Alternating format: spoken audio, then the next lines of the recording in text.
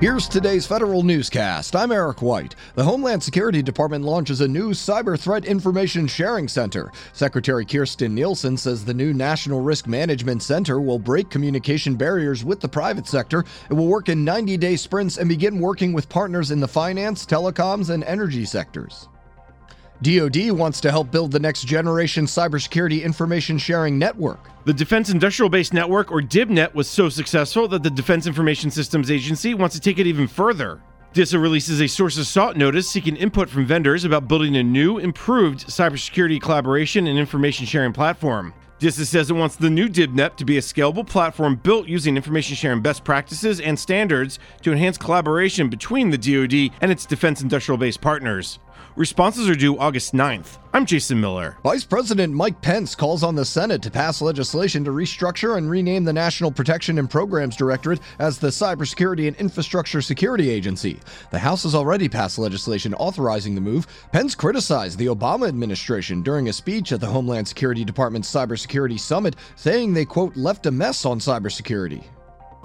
Agencies have a new playbook to help them meet the Trump administration's goals of improving citizen services. The American Council for Technology and Industry Advisory Council releases a new customer experience playbook outlining 8 steps agencies can take.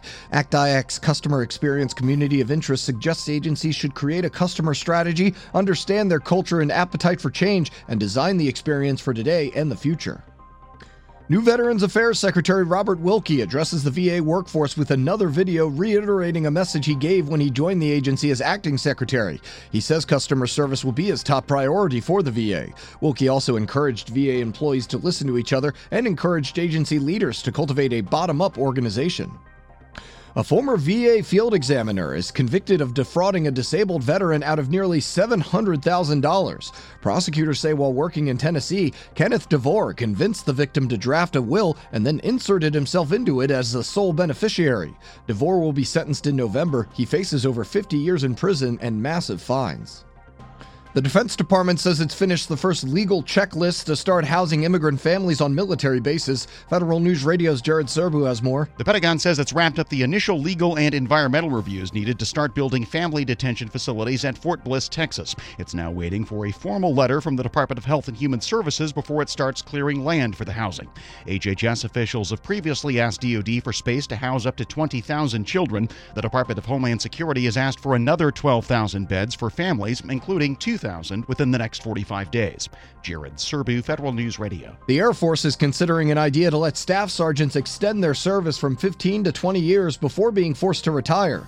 Military.com reports Chief Master Sergeant Caliph Wright spoke about the rumor during a town hall, saying the idea could help with retention and maybe expand it to technical sergeants, allowing them to serve for 22 years. And the Justice and Labor Departments form a partnership to go after certain private sector hiring practices. More now from Tom Temin in today's Management Report. The hookup is between Justice's Civil Rights Division and Labor's Employment and Training Administration Office of Foreign Labor Certification.